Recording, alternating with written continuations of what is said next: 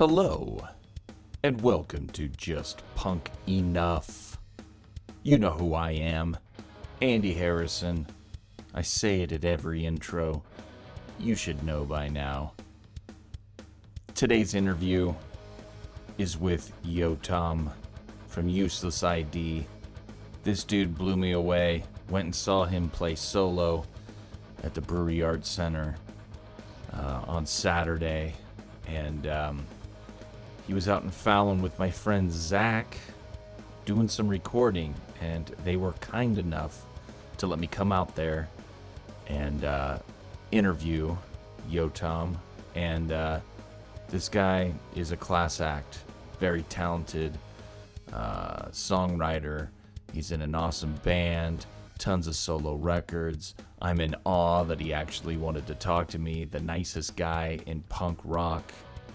I love this interview. I could have kept talking for another hour, but I didn't want to keep him from his music making night. So I cut it short. Enjoy this interview and love it as much as I do. So let's get into this. Check it out. Yotam, that's your name, right? Yes. Am I saying it right? Sorry for No, it's all good. cracking that thing open, the can. Yes, Yotam. Yotam. Okay. Well, let's just start like. Well, first of all, I'm gonna say that your guys' first CD, Useless ID, the black one, came out in 2001. What the heck is the name? Oh, Bad Story, Happy Ending? Yeah, that my wife bought that like right when we were getting together. So like that Wow. CD's like, oh, okay, like that. When I brought it up to her that I was gonna go see you and stuff, she's like, oh my gosh, like. Anyway, enough. But let's talk about you. Where did you grow up? Wow, I grew up in a few places. I started out life in Israel up until the age of 5. Okay. When my parents decided to try it in the U.S., and we lived in Jersey, and then we spent the next 9 years in Brooklyn, New York. Oh, okay. So 8 years, I would say. So like 8, 9 altogether. So yeah. And then where did you come up in a musical family? Yeah, I came up, like, my family, well, my mom, she played on many instruments, and she would take me to all these, like, symphonies and orchestras, even before I was born, but that's what you told me. Yeah. And then I saw my first show when I was 4, Musical Youth, past the Dutchie. Oh, okay. And my dad... Oh, yeah. And my dad was a sculptor, also very driven. He's an artist. He took the path of an architecture degree, but deep inside he was always, like an artist. He always wrote. So I think I absorbed the whole musical thing from both of them. Each side had something else to offer that I kind of like took in. So you grew up in Israel till about 5 years old? Yes. And then America after that? You didn't go back? We did go back when I was 14, right? Oh, okay. Right as I was discovering the electric guitar and all that came along with it, and dropping all my rap and hip hop tapes. So is that stuff that you were consuming in New York or Brooklyn? Yeah, in Brooklyn. What, the rap and hip hop? Yeah. Yeah, I was all about that. Rap, hip hop, dance. Yeah, that's what me and my buddies in class would listen to, and then the parties would come around when you're 12. Girls have bat mitzvahs. Yeah. So you have to hit the dance floor. So you have to learn a bunch of moves. Yeah. What was some of that hip hop that you were getting into? Okay, so yes, I remember. It started out as Beastie Boys. Yeah, for sure. Even the Fat Boys. Yeah, I love the Fat Boys. Early '80s when I just I think it was Paul's Boutique. Yeah. That was the first thing I heard. And is that one of the first ones? Mm-hmm. Paul's Boutique is like 80, second one. 80. Is that 85, 86? Yeah, because License to Ill was the first one with the airplane. Okay. And then Paul's Boutique was the second. So if Paul's Boutique was 85, 86, that was the one. Yeah. And then later on, like much later, like I'd say MC Hammer, Vanilla Ice, all that stuff, CNC Music Factory. And then I got into like the deeper stuff, the Tribe Called Quest. Oh, cool. And what else? Black Sheep. Naughty by Nature. Right. Yeah, all the stuff that was happening at the time, and I think I was in the heart of that. Yeah. But then I heard Nirvana at a bat mitzvah. Yeah. It came on like amongst the much rap songs of the time. Yeah. And that just blew me away. I was like, "What's that thing?" Yeah, yeah. And the DJ told me, "Oh, it's Nirvana Lithium." Because I was late to the Smells Like Teen Spirit party. Yeah, yeah. I got into them a bit later. Yeah, that's cool. But once I heard them, I was like, everything changed. Really? Yeah. So then you started going down that rabbit hole of rock and roll, and And then I was like, Metallica. I didn't have any access to punk rock yet. Oh, okay. And I was pretty young. I think I was still like 12. 12. Did you see any live music at this point, or was it just not? Not yet. Yeah. Not yet. I think my parents were always kind of like afraid to let me go somewhere without their. Well, Yeah. I would not tell them and go to the city with a bunch of friends in the subway, and but we weren't aware of the Village Voice yet. I was just discovering the Village Voice, and that was around the time we were headed back to Israel. Is that the newspaper? Yeah, that's the newspaper where they would talk about, all the like, say shows which and- shows are happening Yeah, yeah. and all that. And so you went back to Israel, and then how was how long were you there? In Israel, Yeah. for the next 4 or 5 years or something. So were you exploring more music? there? Yeah. I was. Well, the thing is, back in the U.S., I kind of got along with the kids, and I was like, I wasn't the most popular kid in class, but I was popular enough. Right. Let's put it that way. Right. And then once I came to Israel, I had like this culture shock. So I became an instant introvert, not talking to anyone, Right. very shy, keeping to himself. All I have with this world is this guitar in my hands, and that's my secret little world. Yeah, and yeah. I was that kid that just didn't try making friends. The friends tried making me. Yeah. So were you were playing guitar at this time? I was playing guitar. What were you learning? Were you playing along to Nirvana and I had a few lessons in the States Yeah. with a guitar teacher. His name was James. I don't know where he is now. And he had a band. He gave me a cassette. And that's the funny thing at that age, like, when you're like 13, 14, anything you hear, you absorb it and you think it's important. Yeah. So his band was important to me. I'm like, oh, this is great. Yeah. Had I heard it now, I don't know what I would think about it. But sadly, I didn't save that tape. Yeah. But so I had the guitar. I was looking for bands that kind of like sounded like Nirvana, and I wasn't really buying into that whole grunge thing. Oh, okay.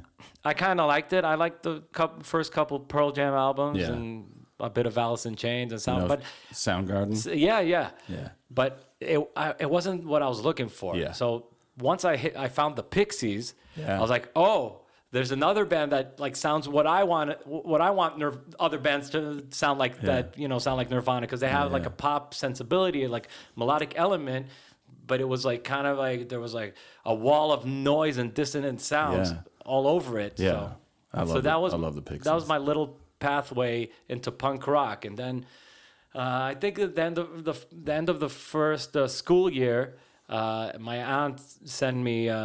Well, no, it was actually before the first school year. Sorry, I'm getting my timeline here. So good. it was the end of '93 that my aunt sent me the first Nirvana book, "Come as You Are," while Kurt Cobain was still alive. Yeah. And I read it in 4 days. That's where yeah. I was like, "Holy shit, I enjoy reading books." So I read it, and inside it was like he was listening to Millions of Dead Cops, and he was listening to Black Flag, Right. and all these names, Bad Brains. So I always kept that in the back of my mind. That, like, if I ever come across these things, I must hear it, because what is that? Like, Yeah. But is that stuff hard to come by in Israel? Oh, hell yeah. Yeah, There wasn't any internet then. Yeah. And remember, I didn't have any friends either, so I had to kind of find my way into Were it. there were there record shops and stuff, or? Yeah, there were I mean, record it's like- shops, but they weren't bringing punk rock. They were bringing more like alternative stuff. Okay. So Pixies was easy to find. yeah. I bought the Pixies stuff, and I bought some other alternative bands that I would find. I had Primus and stuff Oh, like okay, that. yeah.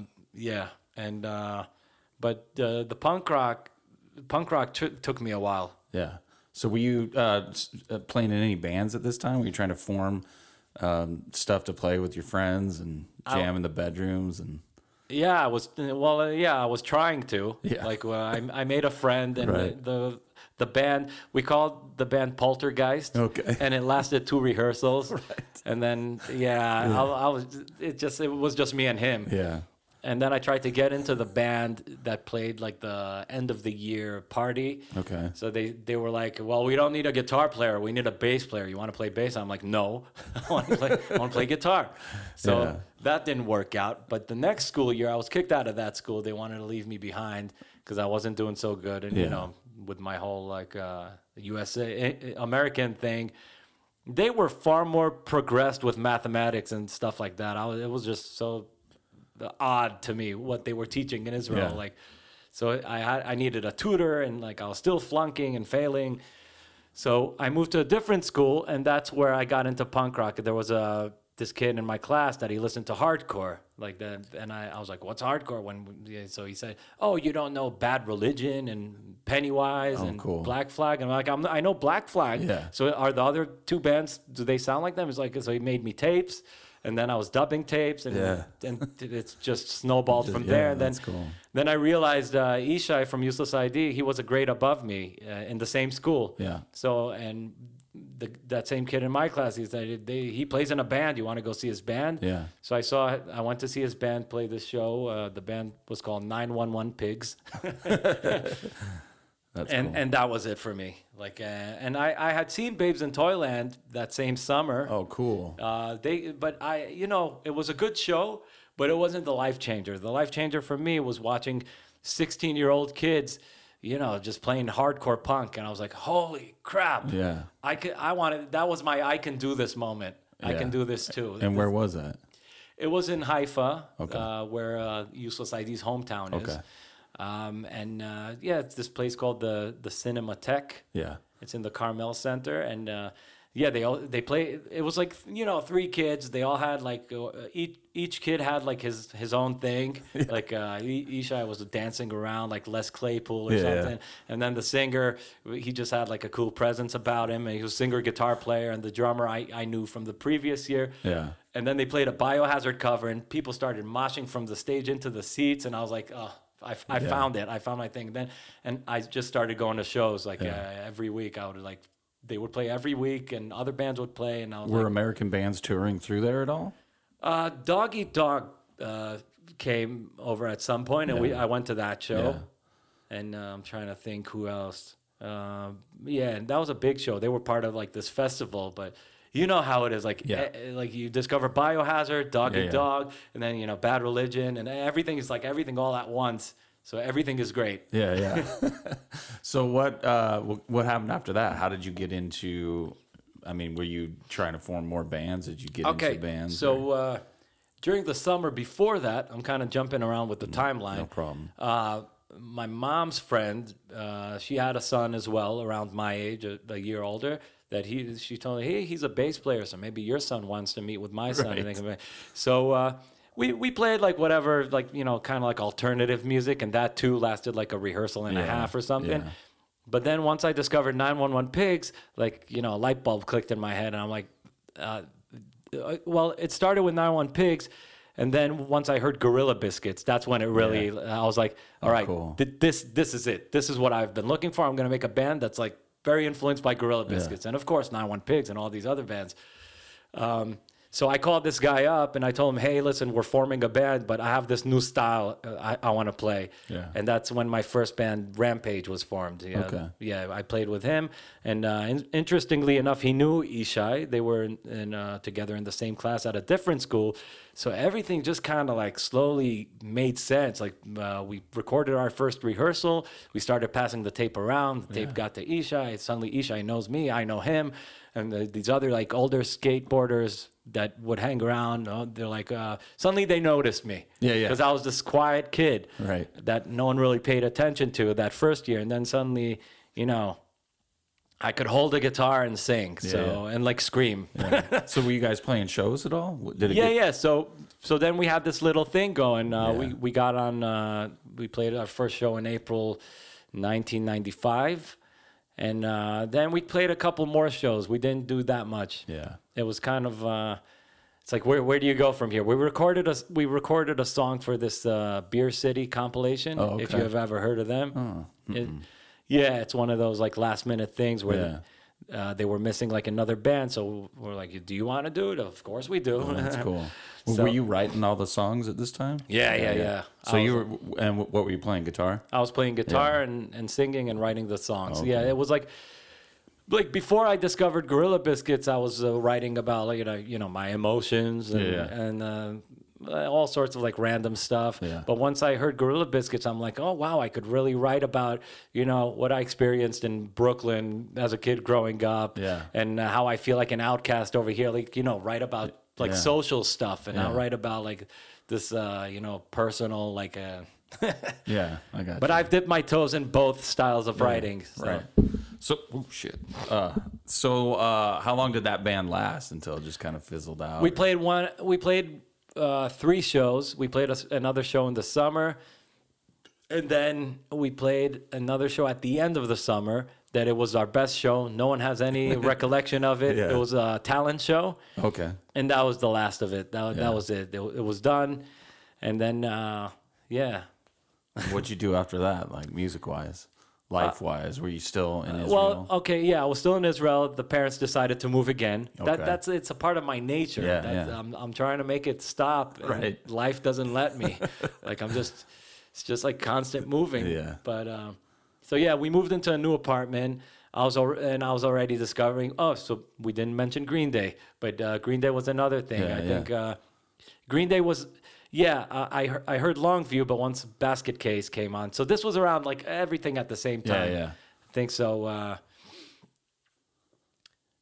So where Where'd you guys move to? Oh yeah, so we moved to another spot. All right, so I kind of like left the hardcore thing for a bit. Okay. And I was like more into like Green Day, Rancid, and like the Epitaph stuff was happening, and of course Bad Religion. Yeah. And that bass player that I played with, he joined Useless ID. Okay. Because they were already a band. Like Okay. when I was discovering all this stuff, they were happening, but they didn't play that many shows, and when they had some shows lined up, like sometimes they wouldn't show up. Oh, jeez. Yeah, it like became a thing, like a mystery. Oh, really? Yeah, until my band, we had like our third rehearsal, and the guys from Useless ID walked in. I didn't know them, but I had a feeling it was them. Yeah. And then I asked them, and they're like, "Oh yeah, we're Useless ID. You want to sit down and check us out and listen? You want to listen to our rehearsal, little wide-eyed 15-year-old?" Yeah. And I was like, "Hell yeah!" So yeah, it's crazy how everything came at me all at once. Like, everything was like every week or every day something else, like another band, and like. I guess that's how it works, because you kind of look for these connections. Oh yeah, totally. Yeah. So how did you end up getting into Useless ID? Was it right around this time? So around that time, I kind of like I already knew the guys, and but the bass player was in the band. My band Rampage was over, and I kind of like, I don't know, I was looking to be inspired. I tried to form a band with one of my school buddies, and it was like a joke band. We would sing in gibberish and just try recording and like dubbing tapes, and like record the Casio drums on one side while playing bass, then record the other side of the tape while playing live guitar, then record it back to that other side, kind of like back and forth until it sounded like a band, but the quality was just terrible. So I was doing that for a while. Yeah. And Useless ID at this time was recording their demo, and I was trying to form like a new band, but I thought maybe I should buy bass, because there's many guitar players here, right. and if I thought it would be easier if I start playing bass to get a band together, because guitar players are plenty over there. Yeah. So we formed by the summer of that year. We formed a band with that same guy that I made the joke band with, where he's the singer, I'm the bass player. We had another 2 guys, and like the template was like Descendants. I discovered the Descendants. I want to make a band that sounds like that. We'll have the nerdy guy in the front. I'll play bass, even though I didn't come anywhere close and near what Alvarez is doing. Still don't. Right. But yeah, he's one of the best. I agree. And then I had a feeling that the bass player in Useless ID, at some point, his army services he would have to join the army services because it's mandatory in Israel. Yeah. Had a feeling that would come up, so it's a good time to like go over my chops. And I was like, maybe I'll eventually join Useless ID because Yeah. I was so determined. I was so into it. I was so into punk rock. That was my life. Yeah. Were they a big deal at this time? To us, they were a big Yeah, deal. yeah. It was like a local thing. Yeah. They were also older. Yeah. But at this point, also Ishai joined them. Like his band also kind of broke up through that summer. Gotcha. So yeah, and then one day the phone call came. Like that guy, he joined the army, and they were like, "Do you want to play bass like for 2 shows?" Because and yeah. So that was like already 1996, summer of '96. So you were officially in the band after those 2 shows? That was the thing. I was officially in the band for the 2 shows, but they were like, well, at the end of the summer, we want to fly to the U.S. and we're going to live in the Berkeley area. We're going to live in the East Bay. Yeah. Are you in? And I'm like, I got another school year to do. No. Yeah. So the original guitar player that Ishai replaced came back as the bass player, and they flew with him. Did they go to Berkeley? Yes, they did. I lived in Berkeley for 10 years. Yeah, they lived there for like 8 months. Oh, okay. Just to get their feet wet in America. No, that the whole idea was we're flying one way. We're gonna make this band thing happen. Yeah. And I really wanted to go, but I had to. I also really wanted. Well, I finished school very poorly. If I left the certificate over there, which was very bad, by the way. I may have aced, and I may have aced English and math. For whatever it's worth, I at the end of the school thing, I was okay with math, but the rest of it, I just flunked terrible. Oh man! Like nothing's gonna come out of me with the school thing. But so that summer came around. It was '97. They came back from their whole adventure because some of the guys wanted to come back, some of the guys wanted to stay. So they came back, and I think he was like on his way out, the bass player. Yeah. So then it was like, all right, are you ready to join now? Yeah. And I'm like, hell yeah. Yeah. Yeah, just get me out of here because I don't want to go to the army services. I want to hit the road. Yeah. So did you guys start touring? Did you go to America, or were you just still in Israel? So the idea, and this would become a Useless ID theme for the first few tours, was to work for almost a year, save enough money, fly to the tour, and oh, cool. Yeah, I'd say it would kind of like that's how it was in the very beginning. Yeah. Then Europe came along, so we started touring Europe. Right. And then eventually Japan, and so it became less of like working for one whole year to save up. Yeah. So how did the Atari split come about? So that came along. Is that the official first record that you're on with them? No. I'm on a previous record. Oh, okay. That's Not Punk. Oh, okay. The Atari split followed that. So with That's Not Punk, I was with them in the East Bay. Okay. We showed up, and we were staying in Pleasanton, California. Yeah, I know where that is. Yeah, I think that's the only time I've been there. Yeah. Maybe another one time. I used to work since. out there. Yeah. We stayed at Pleasanton with this guy, Pete, that he was our driver. So we played some local shows. We would drive around, head back to Pete's, drive around, head back to Pete's. Yeah. So on one of these little adventures, we had 2 shows, one at the old Ironsides with Teen Idols, and then we had another show at the Cocodrie with Sweet Diesel. I don't know who else, but the Ataris were on the bill. So we were just blazing from that show to the Cocodrie, and once we arrived, this guy comes out carrying his amp, and it was Chris Rowe, but I didn't know it. I'm like, hey man, did the Ataris play it? The van just stopped, and I jumped out. Right. And he's like, hey, we are the Ataris. And I'm like, and we did play. I'm like, damn. But he's like, well, what's your name? Who are you? Who are you guys? Are you playing? And I'm like, yeah, I introduced myself. The other guys introduced, and then we just started talking with him and the rest of the band members. And I don't know. I think he just took a liking to us, and they started giving us free shit. So we're like, here, take this recording. This is us, you know. And shortly after, he got in touch with us because the Ataris were already on Kung Fu. Yeah. They were on Kung Fu. This was like 98. So, so he's like, I want to try and get Joe to make a split CD with you guys because I really like your songs. Could you record some new songs? Yeah. And and then we recorded the Get in the Pita Bread Pit. Right. Did you guys record in America? No, that was in Israel. Okay. Yeah. Okay. So then how did you guys get on to Kung Fu Records because of that split? Yeah. And because of Atari's? So that split did very well. Yeah.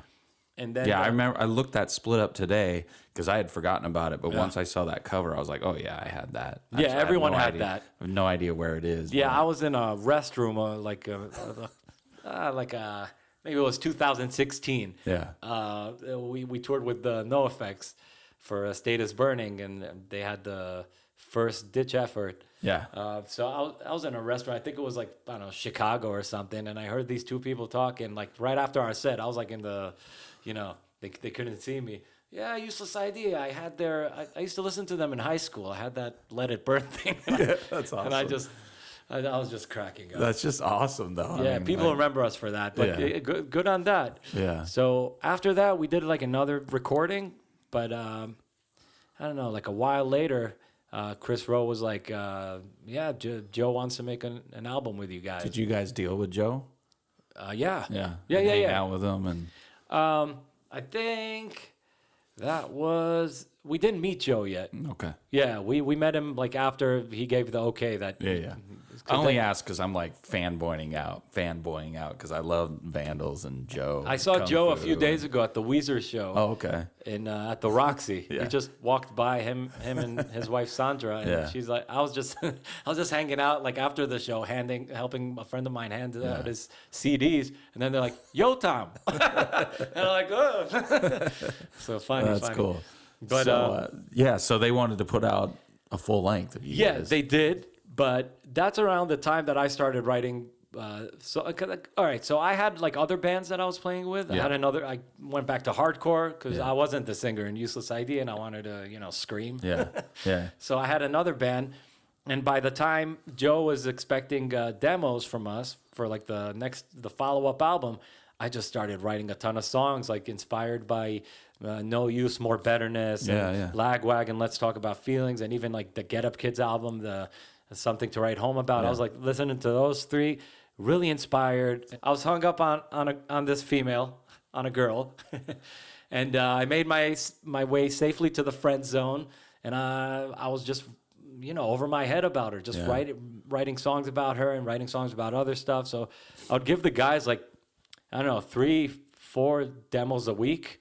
And then before we knew it, we had like 20, 25 songs. Yeah. And we tried a few out at rehearsal, and Guy, who was the singer back then, and he's like, I feel weird singing about these things. Do you want to do it? And I was like, yeah, I'll do it. And then it kind of like organically, I kind of became the singer. Yeah. Like it just, in the beginning it was weird, and it's the band sound. Yeah. And that's the thing with Joe. When Joe got the demos that I sing on, he's like, what's this? This is not the band that's on the split. Where's the band from the split? Yeah. And Chris Rowe was like, well, trust me, it's going to be great. Just trust me. Just like pushing rooting for us. Yeah. So it was a bit of like, kind of like we were all trying to like understand like who's doing what. Yeah. Like, because I wasn't the songwriter in the beginning. Yeah. And suddenly the two main songwriters kind of like took a step back, and they let me, be the guy. Yeah. Yeah.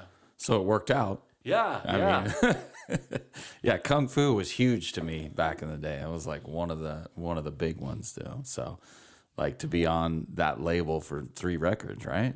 Or 4 because of the split. I feel like we were on fire throughout the whole time at Kung Fu, and it was just getting better and better. I just got back from the recordings of Bad Story, and I wrote the song Same Story Someone Knew that same week, or like a night later. I was like on fire, with songwriting, which I like to be sometimes. But I've learned to like not let this thing breathe. Yeah. Which we will get to soon as to why I'm here in Reno. Well, I got some notes here. Let me look at these. So one of those songs on that split was on that Short Music for Short People comp, which is huge. Exactly, to me. yeah. Like, I remember. Huge. Yeah.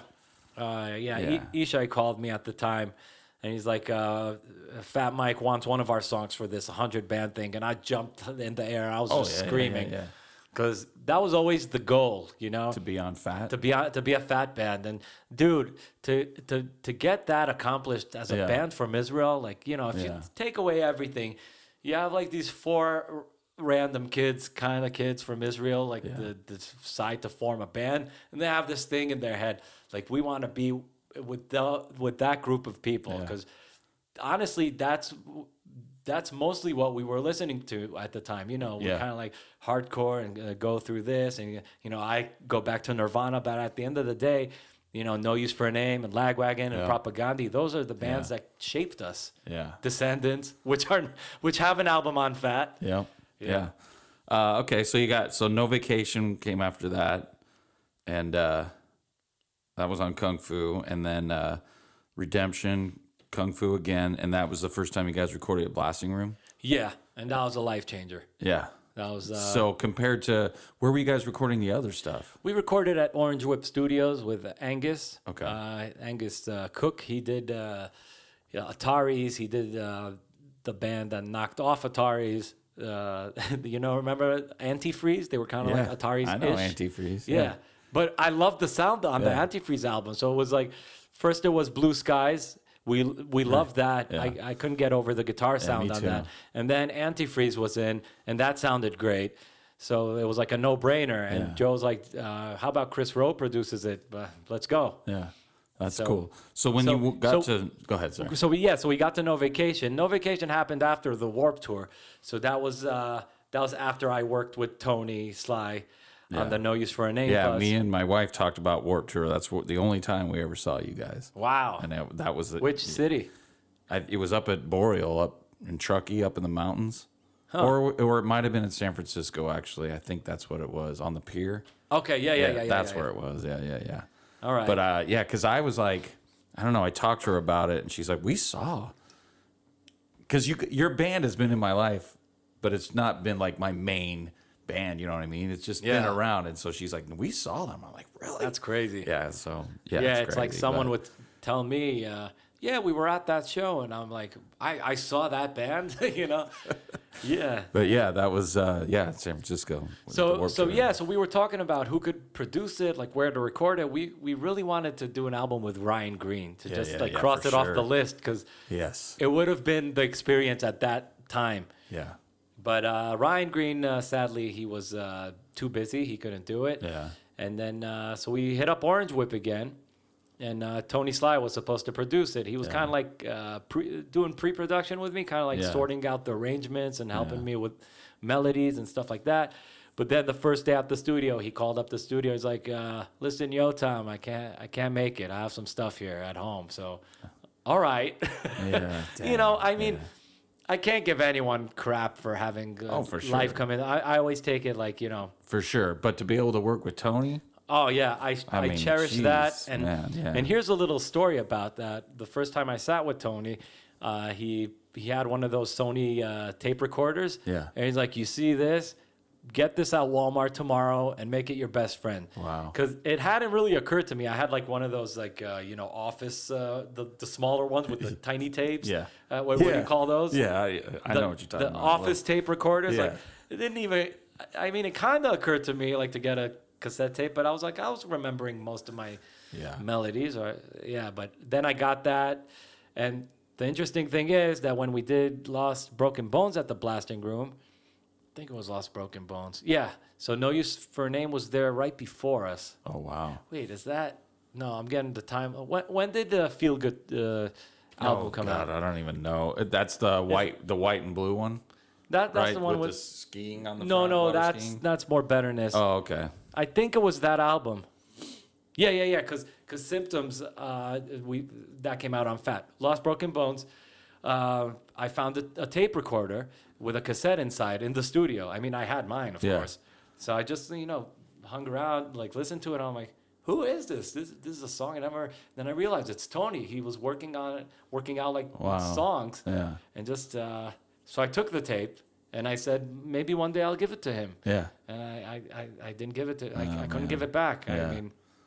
It's not that I didn't want to. Yeah. I just didn't think he would pass away. Right. Like we've seen each other since that, but it was like random spots, like a South by Southwest, or like in Spain, or like even at my 30th birthday in Israel, No Use for a Name was there. Why didn't I give it to him? I don't know, but I still have it, and now it's like cool. I cherish it. Yeah, That's cool. It's kind of like the closure to my little story with the tape recorder. It Yeah. was like a little gift from the universe. Oh, wow. So how was the blasting room? Like, how was that a game changer? Oh, I mean, with Bad Story and No Vacation, with Bad Story, we pretty much recorded the songs. Chris Rowe had some additions or some changes, like for vocal parts and that. But for the next one, we kind of like produced it with Angus, so we had a clearer picture of like what we wanted to do. So we were kind of producing ourselves. But once we showed up at the blasting room, when I played Bill the demos, he's like, "Oh, you're not singing in the right key." Like, we did like a pre-production. We did like I let Bill hear like the home demos, which was just like 2 guitar tracks. Some of them had chorus on them, and with me singing. And some of them didn't have, like 5 of them didn't have any vocals because we didn't write the lyrics for them. We came like half empty-handed, like as far as lyrics on that one. Yeah. So we got in. We did a few. We recorded live versions of the instruments together in the same room. And then I sang over it, so Bill would chime in every now and then and listen. And he's like, he's not singing in the right key. Like, this is too low. And yeah. So at the end, it was like, I don't know, 5 songs that we changed the key because Bill told me, you're a good singer, but I want you to cut through the music, you know. Yeah. He's like, like Milo. It's like, how Milo cuts through. Yeah. That's like the Bill language. Yeah. I'm like, yeah, I know. And so I was singing the songs, and he was punching me in my stomach. He was like, get it out of there. He's like, get it get it out of your mouth. Don't sing from here. He's like, sing from here. Sing from the gut. Wow. And yeah, so that was school. Yeah. As far as for me, that was like learning really. Bill pretty much made me a singer. Let's put it that way. Wow. Because I was singing kind of nasally before that, and like uncomfortable registers, and sometimes high, sometimes low. But Bill made me find my voice. Like I know where I start sounding bad, like at the very high things and at the very high notes, and I know where I say like it won't cut through on the low notes. So like if I'm writing a Useless ID song, I know exactly where to place my voice and which key to play the song. Yeah. So have you guys recorded at the blasting room ever since? Yeah. Because of 4 albums. Wow. That's cool. I'm planning to have another album. I mean, it's like it's been writing itself for a while now. Yeah. I would like to say half of the songs are done, maybe more. Yeah. But we're just like all over the place now. I didn't realize this came out in 2016. Yeah, tell me about it. Because I'm like, it feels brand new to me. Like, yeah. Well, is that a good thing? Yeah, it's a great thing. But I was just like, I didn't realize how old it was. I'm like, all right. Yeah, I know. That's what everyone's telling me that. Yeah. And next year's our 30th anniversary as a band. So who knows? Yeah. We have to see. We have to get everyone on board. Then we'll do it. So how did you guys go from Kung Fu to Suburban Home Records? Obviously, with Lost Broken Bones, first choice was Fat. For sure. Send the album to Fat. Let's see what's up. Because, we waited this long. Yeah. We're a much better band now. This is it's kind of like a heavier album. And with Lost Broken Bones, we met Fat Mike before that. Yeah. And he told us that, you need an angle, like your band name is kind of like No Use, and your music style is kind of like No Use. One of these has to change. So either change the style of music or the band name. Oh, man. Yeah, I know. But it's like these little, it's Mike's 2 cents every now and then that eventually makes sense because he knows how this whole thing works. Yeah, right. So we took his advice and we became harder. I brought in some of my alternative influences. It's noticeably harder. Yeah, to Broken Bones. In the beginning, we were kind of like, I wrote many songs for Lost Broken Bones that kind of sounded like Redemption. Yeah. But it didn't feel to me like, worth recording. It was like, it's good. And most of these songs are on the Lost Broken Tunes, if you know that release. Yeah. There's a bunch of them over there. Yeah. They're good songs, but I didn't feel like it's a step up. And then when the guys were down with playing like, slower stuff or like louder stuff, but still, having like a fast song here and there, I think that's where like we got that sound going. Yeah. And it doesn't sound like No Use. Yeah. Well, then how did Suburban Home? Yeah. So how did they get back to into your it? question. So So we sent it to Fat. I think Mike liked it, but the office wasn't too stoked on it, which is funny because at the end of the day, it's on Fat. Like, Right. They did release it eventually. Right. So maybe it was like, I don't know, the people working there at the Yeah. time, and then the people now that are working there. Yeah, everyone's buddies of mine, Bart and Pat. Right. Every couple of months we see each other, we hang out, we sit down, we talk for an hour. and Yeah. yeah, so they're definitely on our side. But so Fat wasn't happening, so we decided to release it on 5 different labels, which is Oh. crazy. Yeah, so kidding. it came out on Suburban Home, on Rude Records, on this label in Israel, Oh, on this label Bullion in Japan. And you guys were just over Kung Fu at this point, or were they over you? No, the contract was over. Oh, gotcha. And Yeah, I think Kung Fu was kind of slowing it down Yeah, it also, was. 'cause I don't think they Yeah. were releasing much. So we were like, all right, let's see where else we could go with this. Well, then how did that album in 2009 with Mookie? Am I saying that right? Yeah. How did that come about? So Because it's just kind of out of the Yeah, yeah. ordinary for you guys. he saw us playing live. We played live at this outdoor event, like an extreme festival event, like with like the motorcycles and skateboards or whatever. Yeah. And so we played first, and Mookie was on after us, or maybe we were second, and there was a band before us. And then after his, I think right when we came off stage, he was like, "Oh man, you guys are great. We should do something together." Yeah. And like many of those things, you're like, "Yeah, we Yeah. should," and it stays, it Yeah. goes somewhere off into the oblivion. Yeah. But he did get back to us. He's like, I wrote a song, and we worked with him on this song, and this song became like the theme for like one of the big Israeli shows at the time. But like right before that happened, he said, I got another 2 songs. He started sending it to me, but by songs, I mean he had lyrics. Okay. He had finished lyrics. So Yeah. he'd send it to me. I'd look at the lyrics, write music to them in a matter of minutes, and send it back to him. Yeah. And he's like, what do you think about this one?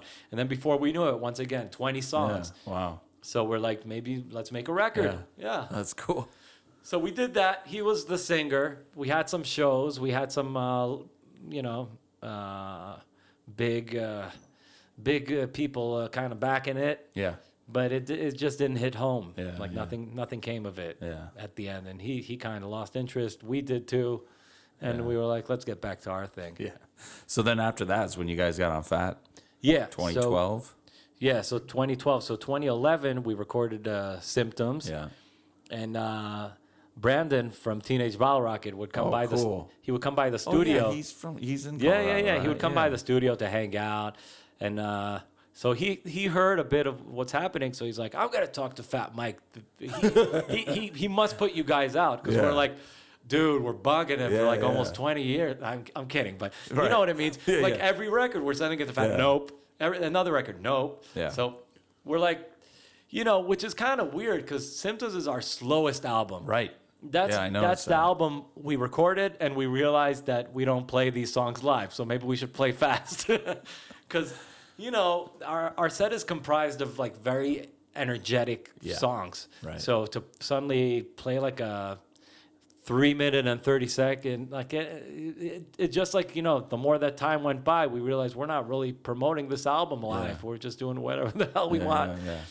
So we had both Bill, which really believed in Symptoms, and Brandon sitting on Fat Mike's shoulders, Yeah.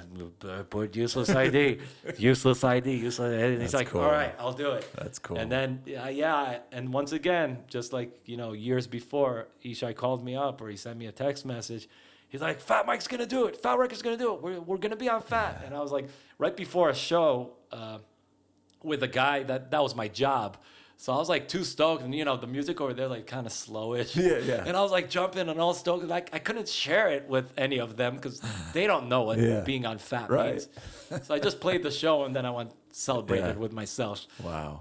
That is awesome. So it was just like dream come true. Finally, Yeah. You're on Fat. To be, it was. Yeah. And now our whole thing with Fat, it's just become family. Like Yeah. I travel a lot, so every time I see someone, it's just like catching up. That's It's so like, how's cool. it going? Yeah. There's no even with Mike, it's always like, hey, how's it going? Yeah. Yeah. So let's talk about State is Burning. All right. This one's way harder And I feel like more politically driven than your other stuff. Yes. Am I right? Yeah. So the idea is, here's another Fat Mike I love thing. this record, man. Fat Mike also loves this album, and he said, this should have been your first record. Yeah, well. Well, turn back the clock. Yeah. Okay, so once we realized with Symptoms that, we kind of all felt it. And then, you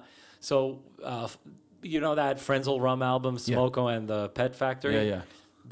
That blew us all out away. You know, that, so good. Songs are short. So we kind of like took that. And along with that, I thought it would probably be cool to go back and listen to, like, you know, Bad Religion, Zoinks. And it's true. I did listen to Zoinks. Thank you. Like, asked for a wrap, and this is what they is the burger in there? Yes. Okay, thank you. This is great. Thanks, Zach. But yeah, I went back and listened to the stuff that I liked when I was 15 or 16. I wanted to, like, let's start from scratch. Listen to that, see how it inspires you. Now, you know, like Propaganda, Let's Talk More Rock, and all the No Use for a Name stuff, all the Bad Religion, Lagwagon, just like constantly listening to that, then listening to some like harder stuff too. I just like immersed myself in that. I was like going to the gym, listening to that, going home, 3 hours of listening to Bad Religion. Yeah. Just, you know, for a few months. And the thing with the lyrics is, at the time, Israel was wild. Like, you know, there was like a kind of like a war going on. Yeah. And I was living in Tel Aviv, so I would hear these missiles above the apartment I was in. Yeah, the and like you go out and you see stuff. I remember playing a show at a rooftop and seeing like a missile. So it just hit home so hard that I'm like, now's the time. I got to talk about politics in Israel and not hold back. Just talk about the country, talk about whatever's going on here. Talk about the fanatic religious people that are trying to sell you this idea of a religion. And now it's even worse. I think if I'd be in Israel now, you get a Useless Idea album in a week. Yeah. Well, it translates over to America too. You know what I mean? Exactly. Like, And this I hear on it, I'm like, this came out like, interestingly enough, this came out right when Trump was elected, like around that time. So I remember we were on tour promoting it, and then Trump. So people are sending me, people are posting the song "State is Burning," and then this hits so hard right now in America, and I'm like, holy shit. Yeah. You know? Do you want to eat? No, we could. Okay. Well, I want to talk about your solo stuff. All right. So, how do you have so much music in you? I don't know. And it's like, it's not shitty. Like, your lyrics are like, I don't know. I strive to write lyrics like you do, and just the way you put them together. And I'm like looking you up today, and I'm like, you have a million solo records. You got all these Useless ID. Then you got all these other projects. I'm like, and then at your show, you said you were helping Fat Mike produce records. That was a few years back. Yeah. Yeah. But I mean, do you ever stop? Does your mind ever stop? Or is this like what you're doing all the time? Well, I'm always thinking about something, but I think in order to really, this is what I felt like. You know, I'm playing shows all over the place, and I see other solo acts, and sometimes, you know, someone that I've seen in the past goes on stage with like the same 5 songs that they play, and they kind of mess up and kind of like make it. And I think I really respect the art of songwriting, and I'm always trying to learn and be better at it, and I'm always trying to surround myself with it. So even now I'm reading a book about songwriting, just for the hell of it. A lot of things I know already. Yeah. And I kind of feel guilty. I feel, you know, it's kind of like, let's put it this, I feel like it's my purpose to share my songs and share it with the world. I don't know why. Yeah. But I just love this thing so much. Yeah. And so I feel guilty when I don't touch the guitar. I just hit myself over the head and I get depressed. Yeah. So I just, even if nothing's coming out, I just sit and strum. Yeah. I you know, sometimes I wish I would be more simple about it. Yeah. I'm reading so many books all the time, and I'm you know, and I'm not only that. I mean, there's a bunch of other stuff now in the works that I did. Yeah. Which you'll hear about them soon.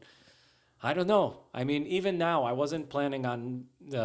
We were just gonna try have a hand at recording a few songs together, just Yeah. because I love Zach Yeah. Damon from the Zoinks. How did you guys meet?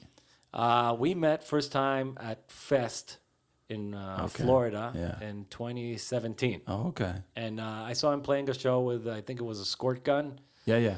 and I'm like, holy crap, that's Zach from Zoinks. Yeah. I got to talk to him afterwards, and Yeah. I want to tell him that his music really inspired me, and I hope that he can continue writing songs because he's that good. That's yes, awesome. I wanted to tell him that. That's like a goal, and so he was super nice. So we just talking over a beer, and Yeah.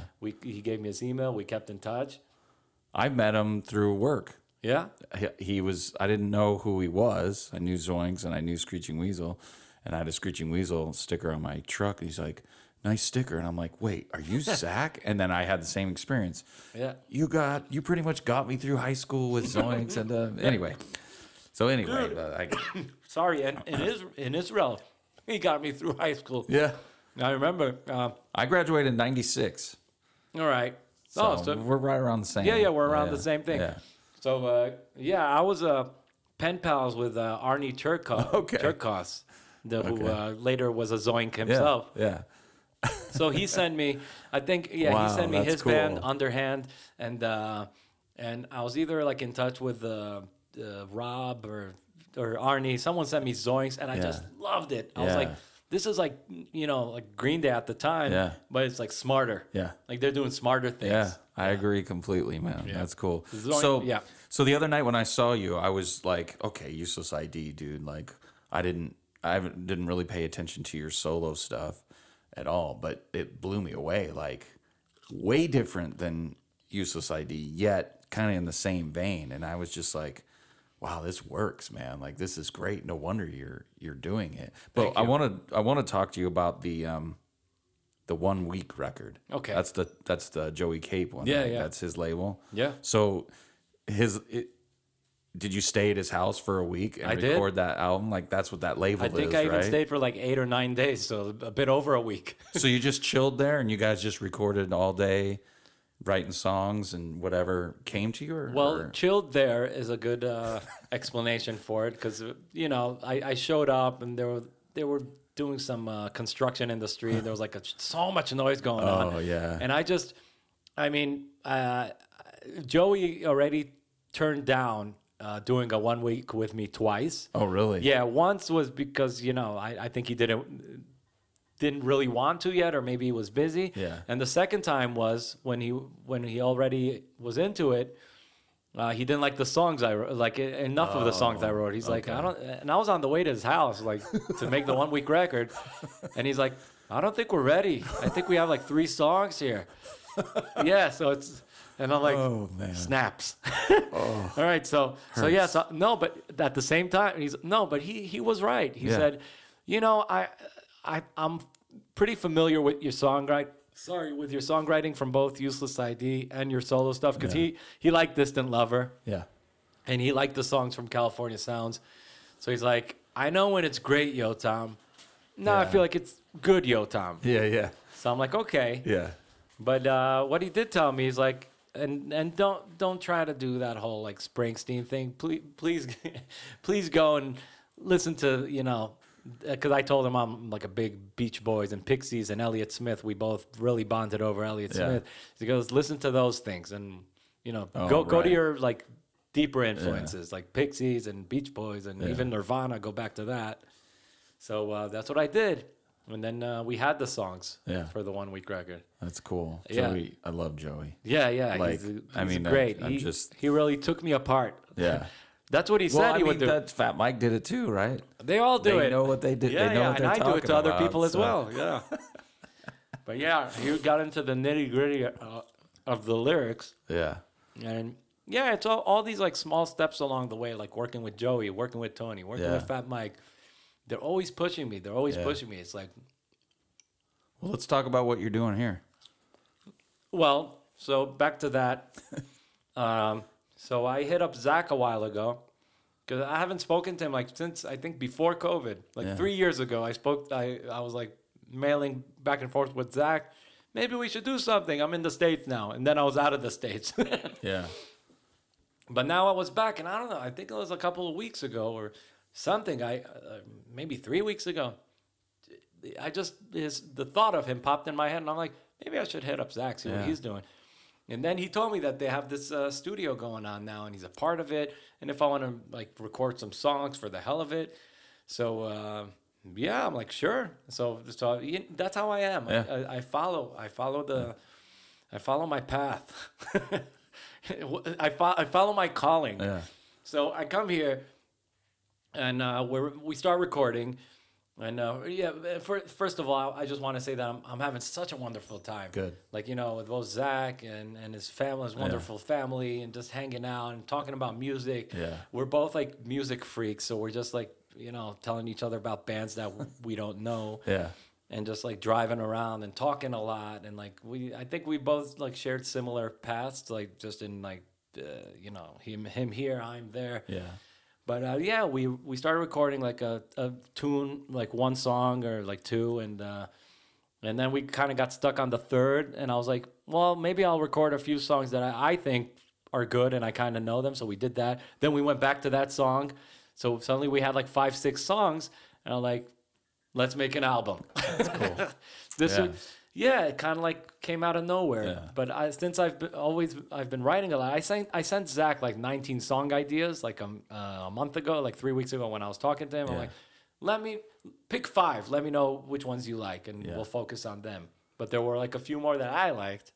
So now it's kind of shaping into an album, and like this whole Reno, Nevada vibe is like making it into the music. That's cool. So cool. Yeah.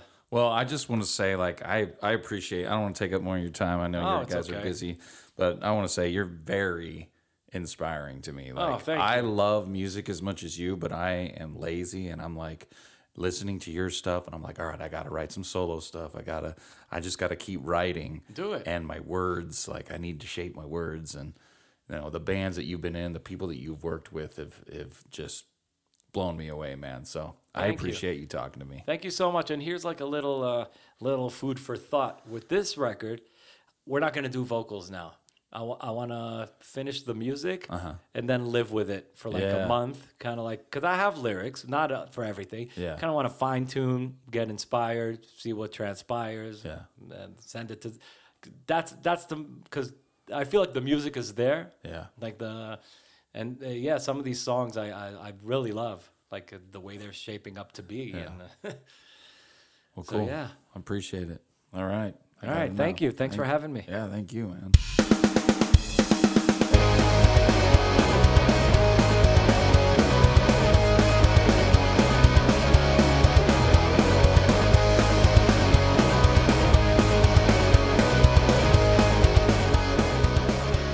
See what I mean, man? I could have kept talking. God, that was such an awesome interview. The people he knows, the people he's worked with, Tony Sly, what a sad story. So intertwined in everything that I love about punk rock. This interview was awesome. Yotam, thank you so much. You're an awesome dude. I hope we can talk again, because I would like to explore some more of that. Go to Useless ID. Go check them out. Go to fatrecords.com. Order Yotam's records from Fat Records, Useless ID Records. Do what you can to support this guy. He writes so much music, and he's doing it, and he's doing what we all want to do. And yeah, man, thank you so much for listening. Thank you so much for interviewing with me, and check me out next time.